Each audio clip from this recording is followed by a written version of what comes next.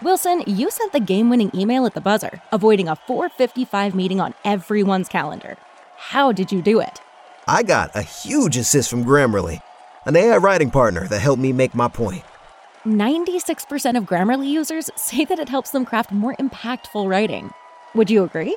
Grammarly helped adjust my tone to navigate tough work conversations.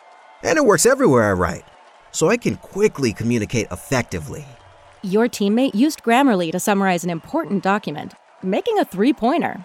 How did he do it? It only took one click. When everyone uses Grammarly, everything just makes sense. You made an incredible slam dunk to end the game. The meeting was canceled, and your team will go home champions. Go to Grammarly.com/podcast to download it for free. That's Grammarly.com/podcast. Easier said, done. Everybody in your crew identifies as either Big Mac Burger, McNuggets, or McCrispy Sandwich. But you're the Filet-O-Fish Sandwich all day. That crispy fish, that savory tartar sauce, that melty cheese, that pillowy bun. Yeah, you get it. Every time. And if you love the Filet-O-Fish, right now you can catch 2 of the classics you love for just $6. Limited time only. Price and participation may vary. Cannot be combined with any other offer. Single item at regular price. Ba-da-ba-ba-ba. This is a podcast from Minute Media. Hey folks, so congratulations to the Golden State, not the Celtics, on winning the NBA championship. We are now officially right smack dab in the eye of the NBA offseason storm. And if you're looking for some comprehensive Lakers/NBA free agency coverage, well, you've come to the right podcast place. If you haven't yet checked it out, make sure to catch our free agency mega deep dive with Hoops Hype salary cap expert Yazi Goslin in episode number 420, Lowering the Bargain, for all of your offseason minutia needs.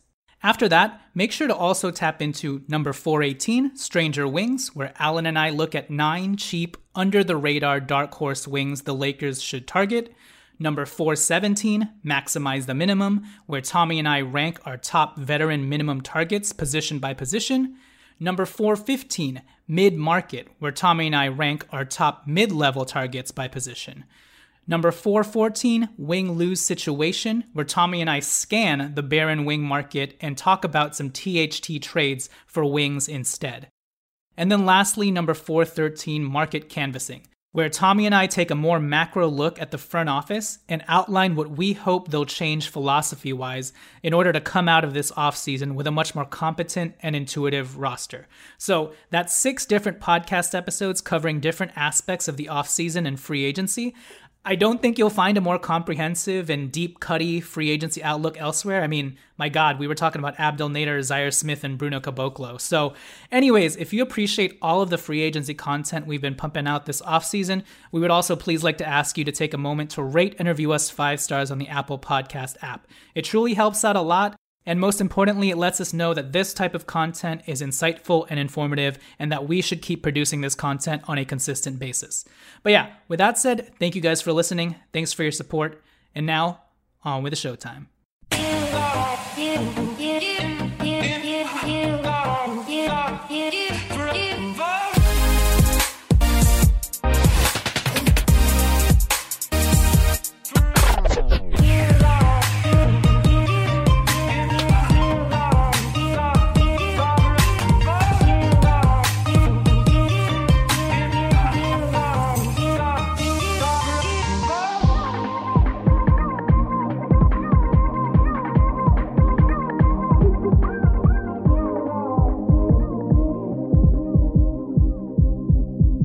All right, welcome everybody to the Lakers Legacy Podcast, where first round is the worst, second round is the best, and undrafted free agents are the Lakers' treasure chests.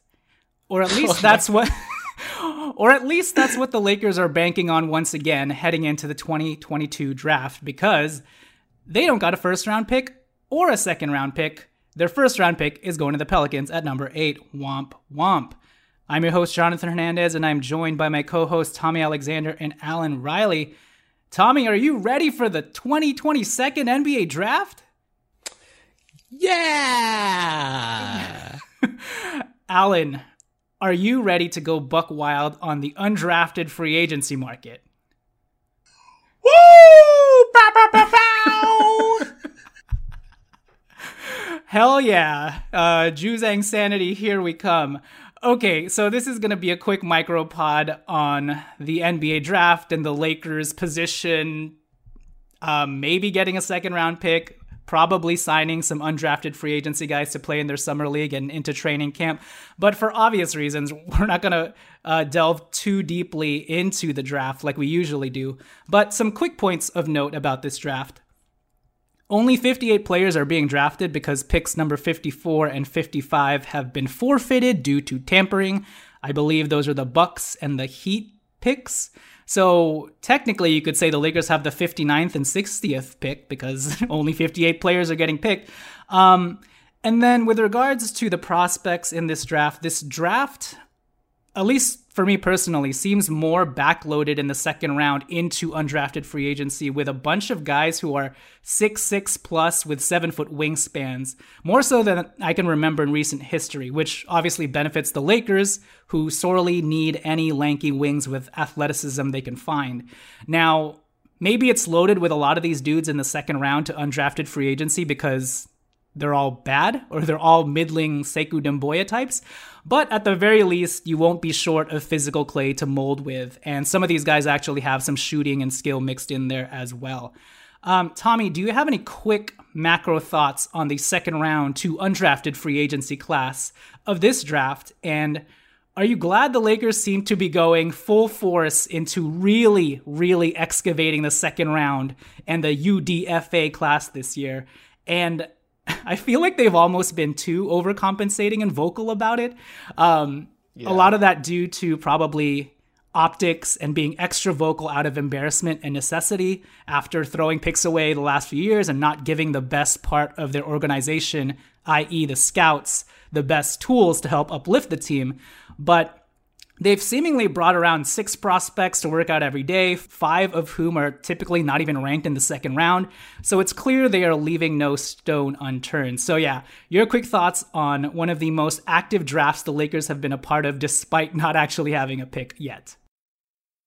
Yeah, it's interesting because although we've had the change, with the coach and some anticipated roster changes are coming up, the people making these decisions are the same people that have been around for like the last 3 years. So it's sort of interesting. Like you would have expected this sort of, maybe not outward showmanship and, talking about it so much, but you would have expected this result to happen last year. It's like we made the big home run trade for Russ.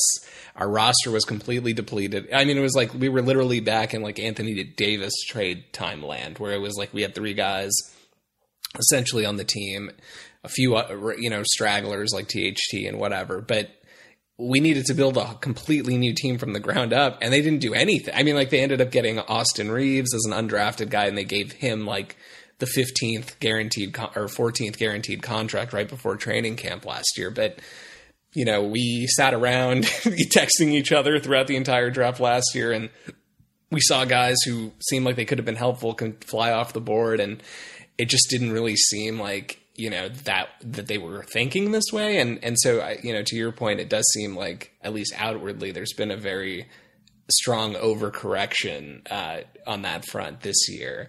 So in terms of, I guess whether I'm excited or what I'm expecting, I don't really know, because this front office has shown multiple times that they're not necessarily going to do what they say. Throughout the whole season last year, athletic wing depth was a just glaring need from the moment we tipped off in the preseason.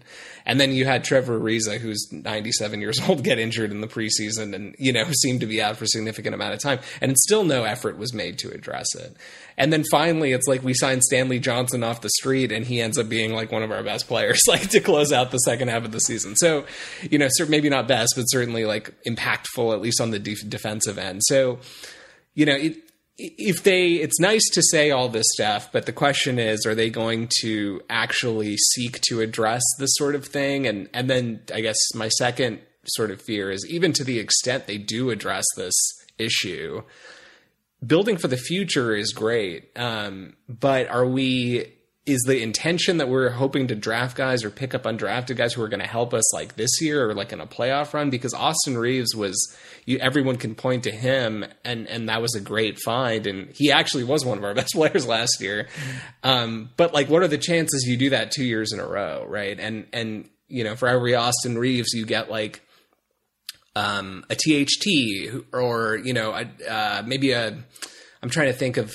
Sekou Doumbouya. Not to say THT is a bad Anthony Brown. Sekou Doumbouya. Well, no, I just not in the sense that these are bad prospects, but like maybe actually really solid prospects not for the ready second for round. playoff But guys basketball. who are not ready to play. THT as a rookie was not ready to play in the NBA playoffs. So that's why I'm sort of hedging my excitement until we actually see what happens, I guess.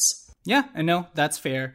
Alan, I had you look at some prospects. Were you surprised that a majority of them were all guys who are like 6'7" and had length, and they were all pretty much considered, they could be undrafted, they could be second round. So what are your thoughts on, hey, this seems like an interesting class in the sense that typically those types of players are hard to come by anywhere, whether it's NBA free agency, whether it's the draft or whatever, but we're sort of in this weird spot where we may not have a pick, but we may get a guy with size.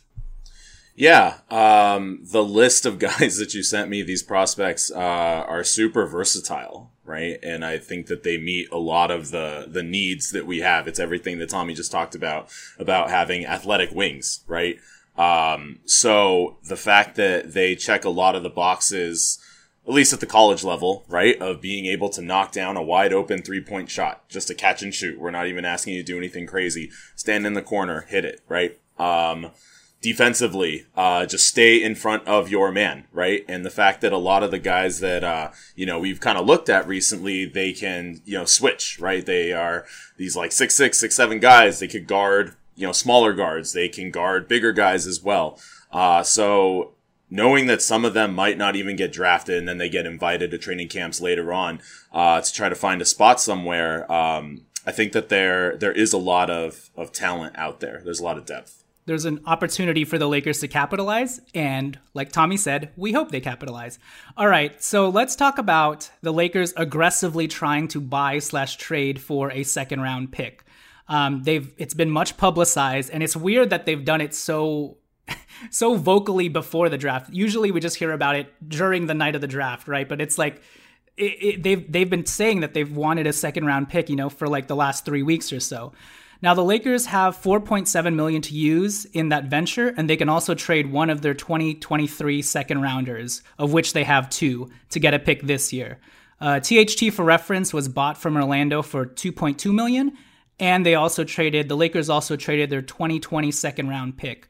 That pick was eventually traded to Philly, and Philly drafted Paul Reed with the Lakers' number 58th pick in 2020. So if the Lakers trade one of their 2023 second-round picks plus $4.7 million, or maybe even half of that, I think they'll be able to buy into the second round because some teams have roster crunches that they have to account for. Some of these tank teams have been accumulating picks and picks and picks, and now they're like, what the heck do we do? There's only 15 roster spots. So we're going to play a quick game of here are the teams with multiple picks, and I'm going to have Alan and Tommy just decide and guesstimate which pick from which team the Lakers will trade for. So here are the teams with multiple picks in this year's draft. The Charlotte Hornets have number 13, number 15, and number 45. Number 45 obviously being the pick worth mentioning as far as the Lakers are concerned. Minnesota has picks number 19, number 40, number 48, number 50. They have 4 picks, 3 in the second round. OKC, they have number 2, number 12, number 34. They also had pick number 30, but they traded that to the Denver Nuggets for JaMychal Green. Now, Pelinka obviously has some history trading with the OKC Thunder. He traded Danny Green and a first-round pick for Dennis Schroeder. That's actually less picks than I thought it was. That's what I thought too, dude. I thought it was going to be a laundry list. It is coming the next few years for sure still. Cleveland has number 14, number 39, number 58. Now that 58th pick could be considered number 56 because we forfeited 2 picks, so keep that in mind. Pelinka also has a history of trading with the Cavs and Kobe Altman. Indiana has number 6, number 31, and number 60. Number 60 is like getting the 58th pick. Golden State has number 28, number 51, number 57.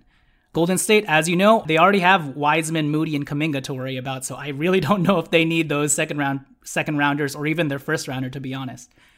Orlando, number 1, number 32, and number 35. Pelinka also has a history of trading with Orlando. They got THT with Orlando's pick in 2019. Sacramento, number 4, number 37, number 49. And then lastly, the Portland Trail Blazers have number 7, number 36, and number 59. Jake L. Fisher has also reported that the Atlanta Hawks, who have the 44th pick, and the Detroit Pistons, who have the 46th pick, have been rumored to be willing to make those picks available to anybody that's interested. So the Lakers could definitely look at maybe those picks in the second round. 44 and 46 from Atlanta and the Pistons. So, Tommy, let's start with you. There's no deep analysis to this, but give me your best guess on which team we're trading with and what specific pick we're getting. I think we're going to trade with Minnesota. They have 3 second rounders, if I heard you correctly. Mm-hmm.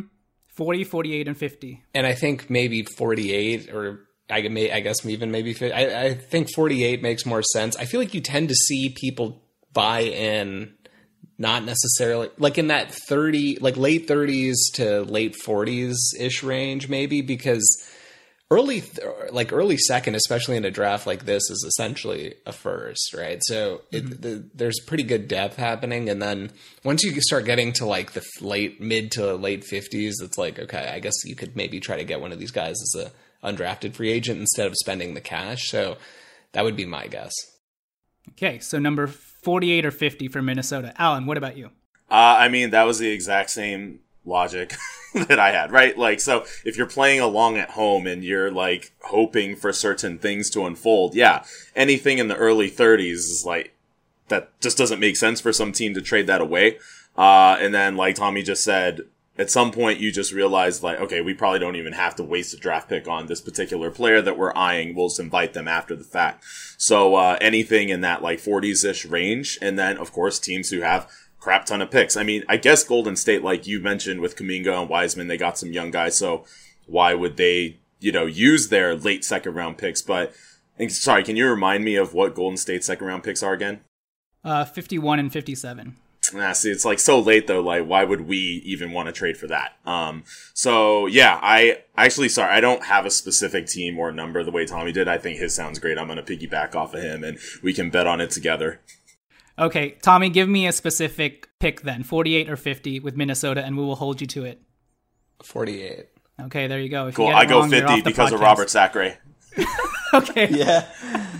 Okay, so for me, I'm going to take a risk here, and I have my sights set on us nabbing number 39 from Cleveland, which would be out of the ordinary because typically, like you guys mentioned, we get someone in the range of 40 to 48, right? But I say number 39 from Cleveland because Cleveland has a very apparent and glaring roster crunch that they have to account for. And they also have to take into account Sexton's upcoming new deal. So they can't have 3 new players. Now, they could obviously draft an overseas player or whatnot, but I think given Pelinka's history working with Kobe Altman on deals before, I'd say Pelinka will try and shoot for the stars, especially because he has such a huge lump sum of cash in $4.7 million and can still give Cleveland a future second rounder in 2023. So I'm going with Cleveland, number 39. All right, with that said, let's take it to break. And when we return, we will just touch on any prospects in the second round to undrafted free agency that have piqued our interest. So we will catch you guys after the turn. Hey guys, Jonathan here. So we're going to try out something a little bit new for our episodes, and I'm coming to you now with a mini halftime segment where we will go over one of your guys' fantasy roster builds this free agency season.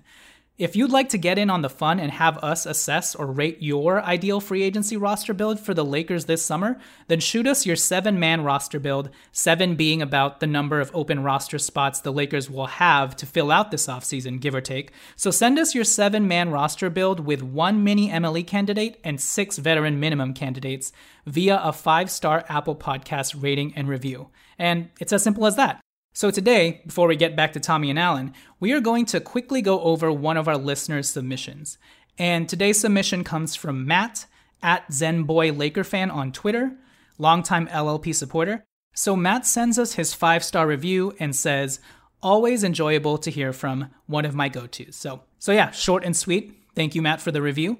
Now, for Matt's free agency plan for the Lakers this summer, he did a little more than fill out the 7 roster spots rubric that I laid out, but that's okay. I'll try and streamline through his plan anyways. I'll outline all of his transactions first and then give my overall thoughts afterwards.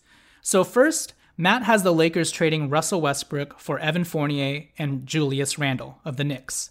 Fournier is on for 2 more years at $18 million per, with a club option in 2024-25, and Julius Randle is on for 4 more years at around $23 million, $25, $27, and $29 million his last year, which is a player option for the 2025-26 season that I think he'll exercise. So Matt has that trade unfolding first. Next, Matt has the Lakers also trading Talen Horton-Tucker for Kelly Olynyk straight up. So Olynyk is on for this next year and then has a partial guarantee of just $3 million on his $12 million contract during the 2023-24 season. So we've got the Russell Westbrook trade for Evan Fournier and Julius Randle, and then we have a THT trade for Kelly Olynyk straight up. As for Matt's free agency roster build, here's how he lined that up. For the mini MLE, the taxpayer mid-level, he has us signing Kyle Anderson. Then he has us signing Josh Jackson as his first veteran minimum guy. Danny Green, although Danny Green has a torn ACL. In Matt's situation, he has Danny Green being cut by Philly because he's on a non-guaranteed $10 million contract. So mini MLE, Kyle Anderson, the veteran minimums go Josh Jackson, Danny Green, PJ Dozier, DeMarcus Cousins, Raul Neto, Javon Carter, and Wes Matthews. Okay, so first off, I think we have 1 too many free agents here. It should be 7 slots total, 1 mini MLE player and 6 veteran minimums. So as it stands, Matt, your full roster with these new acquisitions and signings, the Lakers currently have 16 players. So to make things easier, let's just take Danny Green out of here because he does have a torn ACL and probably won't be playing till 2023, if that. But anyways, here are my quick thoughts on this free agency roster build. First off, with the Russ for Randle and Fournier trade, it's great that we're not giving up any picks in your scenario, but I personally really do not like the thought of Randle on this team. To me, he's just the power forward version of Russell Westbrook, and I don't think there's a situation where he'll be able to thrive next to LeBron James or Anthony Davis.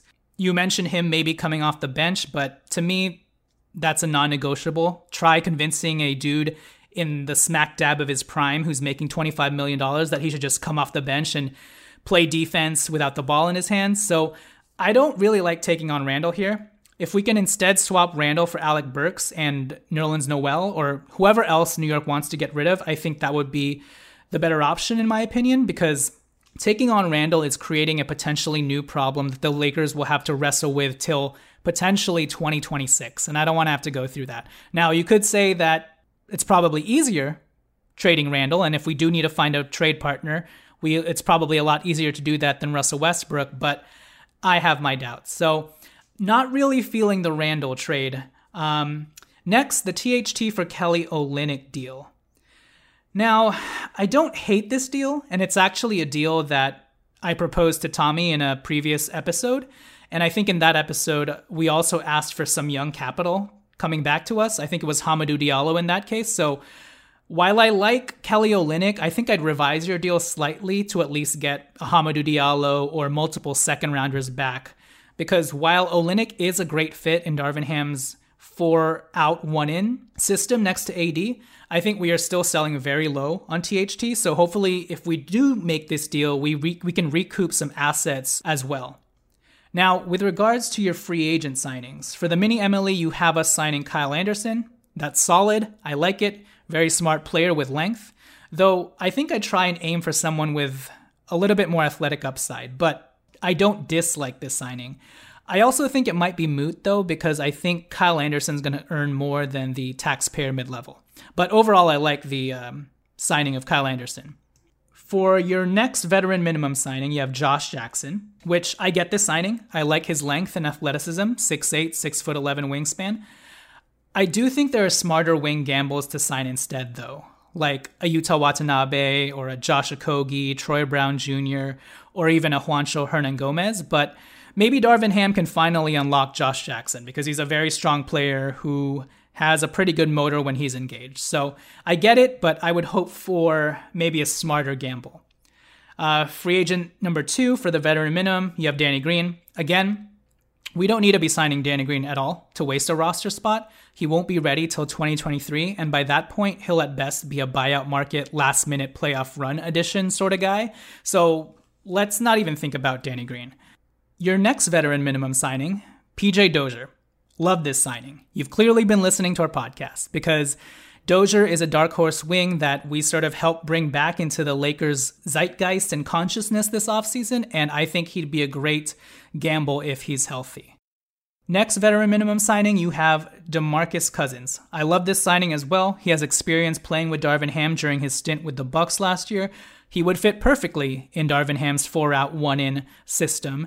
And DeMarcus Cousins has also done the Twin Towers thing with AD as well in New Orleans, and obviously has experience with the Lakers organization, so I like the DeMarcus Cousins signing if he can hold up. Next veteran minimum signing, you have Raul Neto.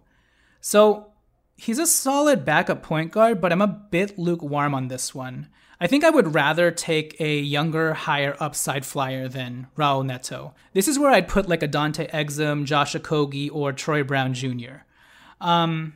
Your next veteran minimum signing is Javon Carter. Love it. He has experience with Darvin Ham. Great point of attack defender. Still pretty young.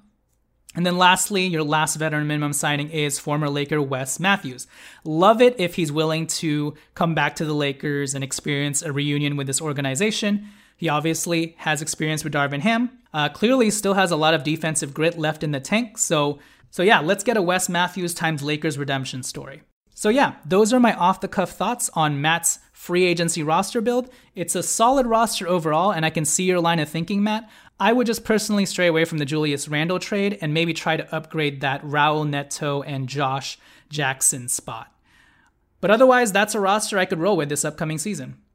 All right, so I hope you guys enjoyed that short halftime Lakers fantasy GM segment. If you want me to review your roster, again, please send us your 7-man roster build.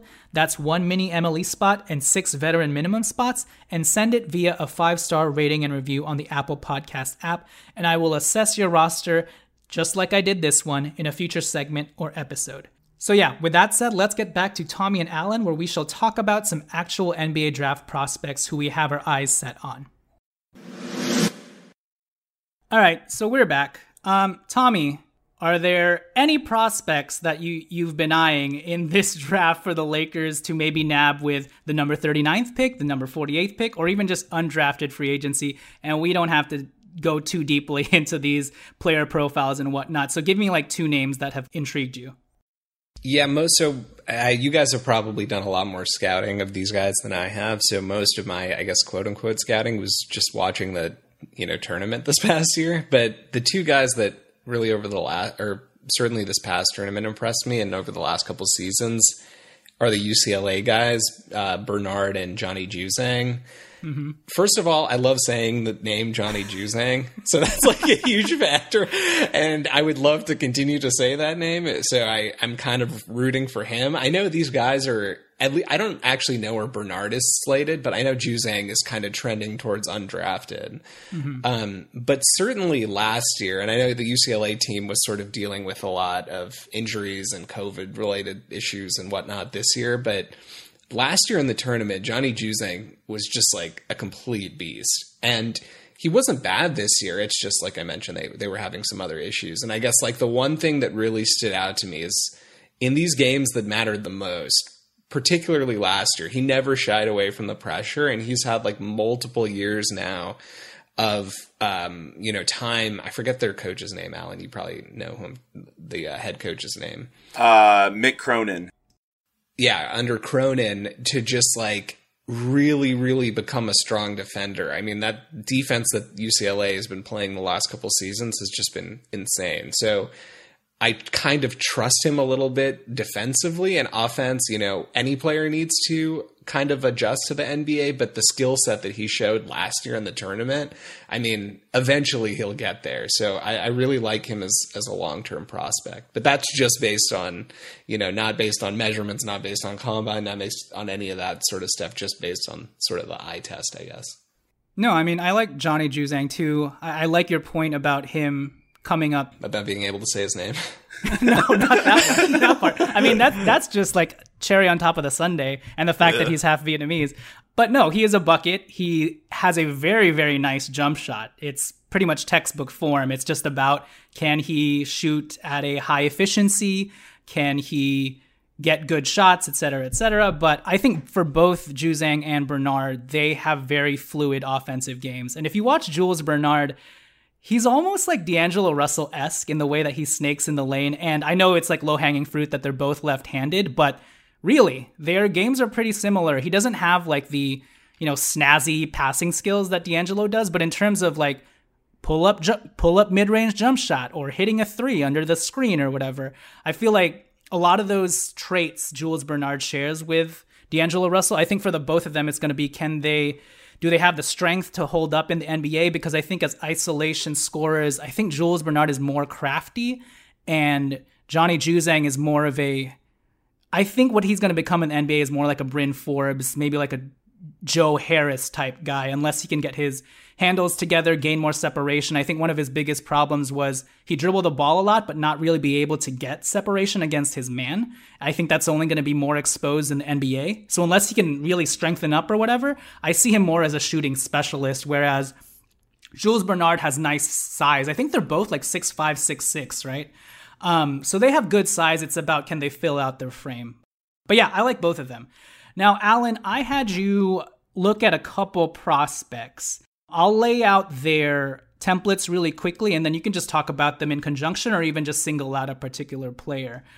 I had you look at Vince Williams Jr. out of VCU. He's 21 years old, 6'6" with a 7-foot wingspan, 14 points, 6 rebounds, 3 assists, 39% from three-point land, 2.2 threes made per game, 1.6 steals, 1.1 blocks. To me, he kind of looked like a taller Stanley Johnson with a three-point shot. He's left-handed, though. But yeah, really solid guy. And then we've got Keon Ellis, a particular prospect that a lot of Lakers Nation has been sort of high about. He's 6'5", although without shoes, he's like 6'3", and he measured out with a 6'9" wingspan, so kind of shorter than people expected when he measured out in the combine. But still, 12 points, 6 rebounds, 2 steals, 36% from 3, hitting 2 a game, 88% from the stripe. Versatile movement shooter, but his thing is he's a tremendous defender, all SEC defender, good in transition and finishing. Kind of describe him as like a taller Patrick Beverley. Very scrappy defender, pretty athletic, and again, can shoot the 3-ball. And then Justin Lewis from Marquette. 6'7" with a 7'2" wingspan, 17 points, 8 rebounds, 1.7 assists, 1.8 threes made per game. He's a chonky dude who's pretty thick with 2 C's. But in spite of that, he can really handle the ball, can drive it into the lane, can hit the 3-point shot. I describe him as like Julius Randle plus Grant Williams. Or if you fuse THT with Randle and gave him a 3-point shot, you maybe get Justin Lewis. But yeah, Alan, out of Vince Williams Jr., Keon Ellis, and Justin Lewis, what do you have to say about those trio, and did anyone in particular stand out? Yeah, no, that was a really good summary of what each of the guys, brings to the table. I'm pretty high on Vince Williams Jr. I think his catch and shoot threes really stand out to me. It's really consistent, like, mechanics. Never looks rushed or anything like that. And he could shoot from NBA range. A lot of his shots were well beyond the college 3-point line, and it doesn't look like it's requiring much effort because he's got a lot of strength. He can also, shoot off the dribble and like kind of create for himself. I've seen a few like step back 3-pointers as well. So again, that alludes, I think, like the strength that he possesses. Defensively, he's pretty impressive too. I think that he has good instincts, plays passing lanes really well, just gets his hand in there, and he's really good at running the break. He's great in transition and filling those lanes. And, Darvin Ham has talked a lot about their running principles and schemes and things like that. So I think he could fit in when it comes to those things. pretty bouncy too. Wasn't necessarily expecting that. I think he could be a great lob threat again in transition.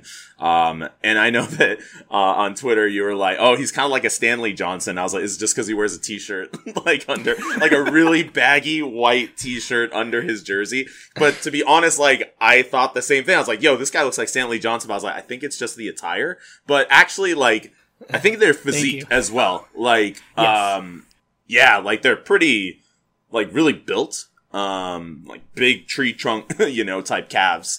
But I think that he has, like a more polished, offensive game, a little bit more reliable. So really liked Vince Williams Jr. I think he's at the top of my list, actually. Nice. So yeah, I won't talk too long about the other two guys, but Keon Ellis, it's everything that you said. He is really scrappy. And, I think that he plays angles really well. He knows how to position his body. And he's really light on his feet. But the size could be a bit of an issue. Maybe he's got to get stronger, So initially he was like unofficially listed as 6'7". I was like, oh yeah, sign me up. And then he measured out in the combine as 6'3" without shoes. And I'm like, oh, that kind of dampens my excitement a little bit. But, if you frame it in, well, what if you're getting the next Patrick Beverley? Then you're like, okay, that makes sense. But I'm just saying, if he was 2 inches taller, I think we would both be more excited and hyped. But yeah. Yeah, no. I agree with you there. And yeah, I think that, he's also like more of a playmaker. He can create for himself. He can, go off the dribble. He has a nice Euro step, actually. I feel like in college, you don't see that from a ton of players, that type of development. And then, Justin Lewis, you talked about him a little bit as well. Big dude. I do like the, Grant Williams comp, but way more athletic. Like, he's actually really good in the dunker spot. I feel like he knows how to like fill space in the lane, and it's like guys get out of the way when he elevates. So he's really strong. Yeah, I like his game too. But if I had to pick one guy that I'm rooting for, it's probably Vince Williams Jr. He's 21 years old, you said, so a little bit of an older dude, right? A little more experienced. Just, not to follow the template of, okay, there's Alex Caruso and, there's Austin Reeves and whatever, but like, they are guys with more experience, right? That's a big reason why they're probably late second round or falling out of the draft altogether. But, we have this propensity, right, to like find guys like that. So, kind of what Tommy said too, like, are we looking to build for the future, or these guys who can contribute now? I mean, shit, like we could watch these videos and be like, oh, I can totally see this dude like getting meaningful minutes. Like, hell, we don't know, right? But yeah, those are my thoughts. Yeah, I agree with you. And Justin Lewis has a little bit of James Johnson in there as well, in terms of the thick frame and athleticism. One guy I really like is Jabari Parker from Colorado, 19 years old, 6'8" with a 7 foot. Wait, what happened? Wait, what's going on? No, because he said Jabari Parker, so it just... Oh, shit, sorry, my bad. Okay, I always do this. I meant to say Jabari Walker. You're Colorado. Obsessed with Jabari Parker, fam. You always have been. You won't let him go. This is not true. Do not listen to Tommy. Okay, I'm talking about Jabari Walker, Colorado, 19 years old, 6'8" with a 7-foot wingspan, 14.6 points, 9.4 rebounds, 0.7 steals, 0.7 blocks, 1.1 threes made per game, 34.6% from three. I don't know if this guy's the next poor man's OG Anunoby or the next Sekou Doumbouya. It could be anywhere in between. I just know that the dude is very physical and his advanced defensive instincts are elite. So I'm not talking about Jabari Parker. I'm talking about Jabari Walker. So we also keep him need to in mind. find you. We need to find you another comp for bust wings, and so you don't have to say Sekou Doumbouya every single time. Sorry, I just latched onto Sekou's, and I'm so sorry, Sekou. You didn't even get a fair shot on this team. You probably would have fared very well this year if you had gotten a shot. But yes, honestly. So Jabari Walker is a guy that I like. Jabari, Keon, Justin, and Vince are actually guys who may be in the second round. Some other names to keep a lookout for who may be undrafted would be Gabe Brown out of Michigan State, 6'8" with a 7-foot wingspan. Tommy, how would you like a GP2 who had 3 more inches on him and a legit 3-point shot? Does that sound good to you? That sounds fantastic. Well, that's Gabe Brown. Maybe. That's his highest upside. And then also keep a lookout for Julian Champagne? His brother Justin is on the Raptors. Julian Champagne, I'll say Champagne, from St. John's, 6'7" with a 6'10" wingspan. He kind of reminds me of Cody Martin and Caleb Martin, and kind of looks like Lonzo in his step back threes, and a little bit of Jason Tatum. And then also look out for Orlando Robinson, 21 years old, Fresno State, 7 foot, 7'4" wingspan. This guy's either Karl Anthony Towns or Brian Cook, so there's no in between. And nice. Then lastly, or Sekou Doumbouya. Or Sekou Doumbouya. Yeah. Lastly, good Trevion Williams, 21 years old, Purdue, 6'10" with a 7'2" wingspan, 265 pounds. He is the best passer in this draft class. Jokic level like passes. He kind of reminds me of Boris Diaw / James Johnson molded together. Very nimble and agile on his feet despite being 265 pounds. You'll see him crossing people over with that big frame of his, and you can sort of see shades of Zion Williamson a little bit. Can't shoot, is more of a post player, but he's super unique. Okay, so that's pretty much it, but I'd be remiss if I didn't bring this next prospect's name up. To all my kababayan sa Pilipinas, huwag kayong mag-alala, it's time to talk about the one and only Kai Sotto. 21 years old, straight out of the Philippines, 7'3" with a 7'5" wingspan, played in the G League Ignite with Jalen Green last year, but then withdrew to play in international play with the Philippines, but the pandemic kind of flipped that on its head, so he was kind of left in between. And then this last season, he decided to play professionally in the Australian League for the Adelaide 36ers. He only played 15 minutes per game, likely because he was only a 19-year-old, 20-year-old playing amongst men. But in the 15 minutes, he averaged 7.5 points, 4.5 rebounds, but he did hit 5 of 13 from 3, very low sample size, but that's 38% from 3. Averaged 0.8 blocks a game, which is 2 blocks per 36-wise. So my whole thing with Kai Sotto is I'm a little scared about the Filipino stanhood behind him as the first full-bred, full-born Filipino from the motherland, but you guys will like his nickname. It's Kaiju. I mean, for that alone, Kaiju is, Japanese for like big monster, right, Alan, or something like that? Yeah. So, I mean, for that alone, I think the Lakers should give him a shot, or any team should give him a shot. But my whole deal with Kai is that, yes, he's overhyped. Yes, it's the Filipino contingent can be a little bit loud on him, and it's almost like Linsanity amplified. I'm a little worried about that, but guys like Taco Fall, Hashim Thabit, Sim Bular, the guy from India, get drafted all the time off pure basis that they're tall. And I feel like Kai actually has good touch, some passing skill, and a workable jump shot. So I think he more than deserves to, at the very least, be on some team's summer league. 7'3" kids with 7'5" wingspans don't come along very often, even if they're supremely raw. And Kai can be somewhat clunky and coordinated, and he definitely needs to build up his strength. But I think that can come with playing in the NBA and getting the training staff around him. And he's actually got skills. So maybe he's just a gangly, too frail flop like Scalabissier at the end of the day, or maybe like a bull. But I feel like you still take a shot with guys with that length and that size. Alan, have you seen a little bit of Kai at all? No, I have not. I didn't have the chance to do a deep dive, yeah. That's okay. Tommy, what about you? I've been spamming your texts with Kai Sotto propaganda. He does have a 9'5" standing reach, or 9'6" standing reach, which I think would have him second in this year's draft class behind Mark Williams. But what are your thoughts on Kai Sotto and maybe just even being on some teams' summer league or training camp? Oh yeah, I think he'll probably, anytime you're 7'2" with a 9'6" standing reach, you're gonna get a look. I mean, this dude, looks like probably a better prospect than that guy whose name I'm blanking on that the Celtics had floating around for a few years ago. That giant guy, Taco Fall. Yeah. Like when you're a 7'2", 232, like he's got a good build that doesn't really seem, I mean, he seems agile. He seems like he's got traits you could at least work with. Mm-hmm.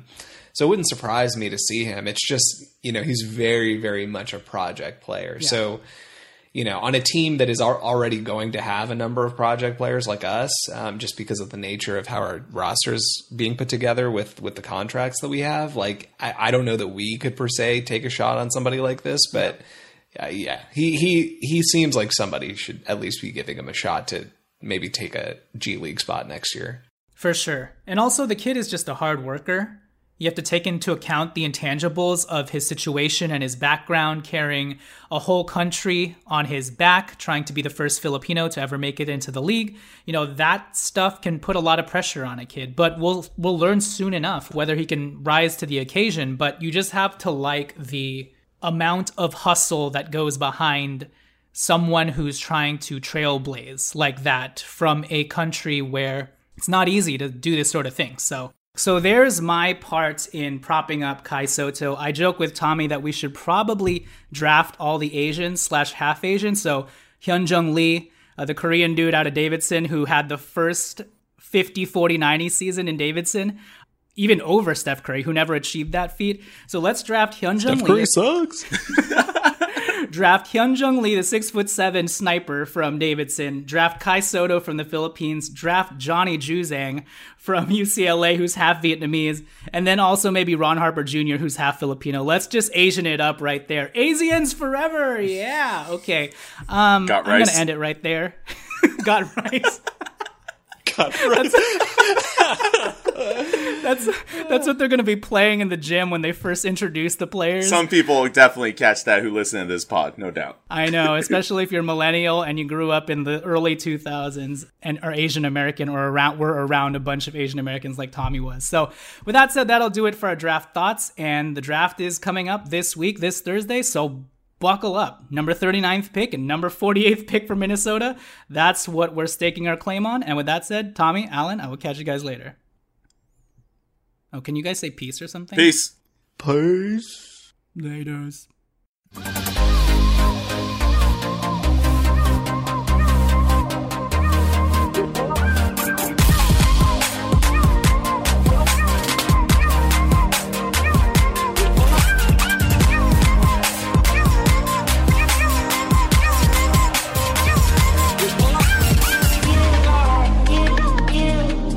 Say goodbye to your credit card rewards. Greedy corporate mega stores, led by Walmart and Target, are pushing for a law in Congress to take away your hard-earned cash back and travel points to line their pockets. The Durbin-Marshall credit card bill would enact harmful credit card routing mandates that would end credit card rewards as we know it. If you love your credit card rewards, tell your lawmakers, hands off my rewards. Tell them to oppose the Durbin-Marshall credit card bill.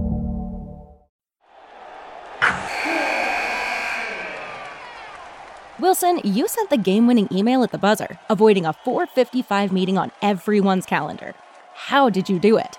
I got a huge assist from Grammarly, an AI writing partner that helped me make my point. 96% of Grammarly users say that it helps them craft more impactful writing. Would you agree? Grammarly helped adjust my tone to navigate tough work conversations. And it works everywhere I write, so I can quickly communicate effectively. Your teammate used Grammarly to summarize an important document, making a 3-pointer. How did he do it? It only took one click. When everyone uses Grammarly, everything just makes sense. You made an incredible slam dunk to end the game. The meeting was canceled, and your team will go home champions. Go to Grammarly.com/podcast to download it for free. That's Grammarly.com/podcast. Easier said, done.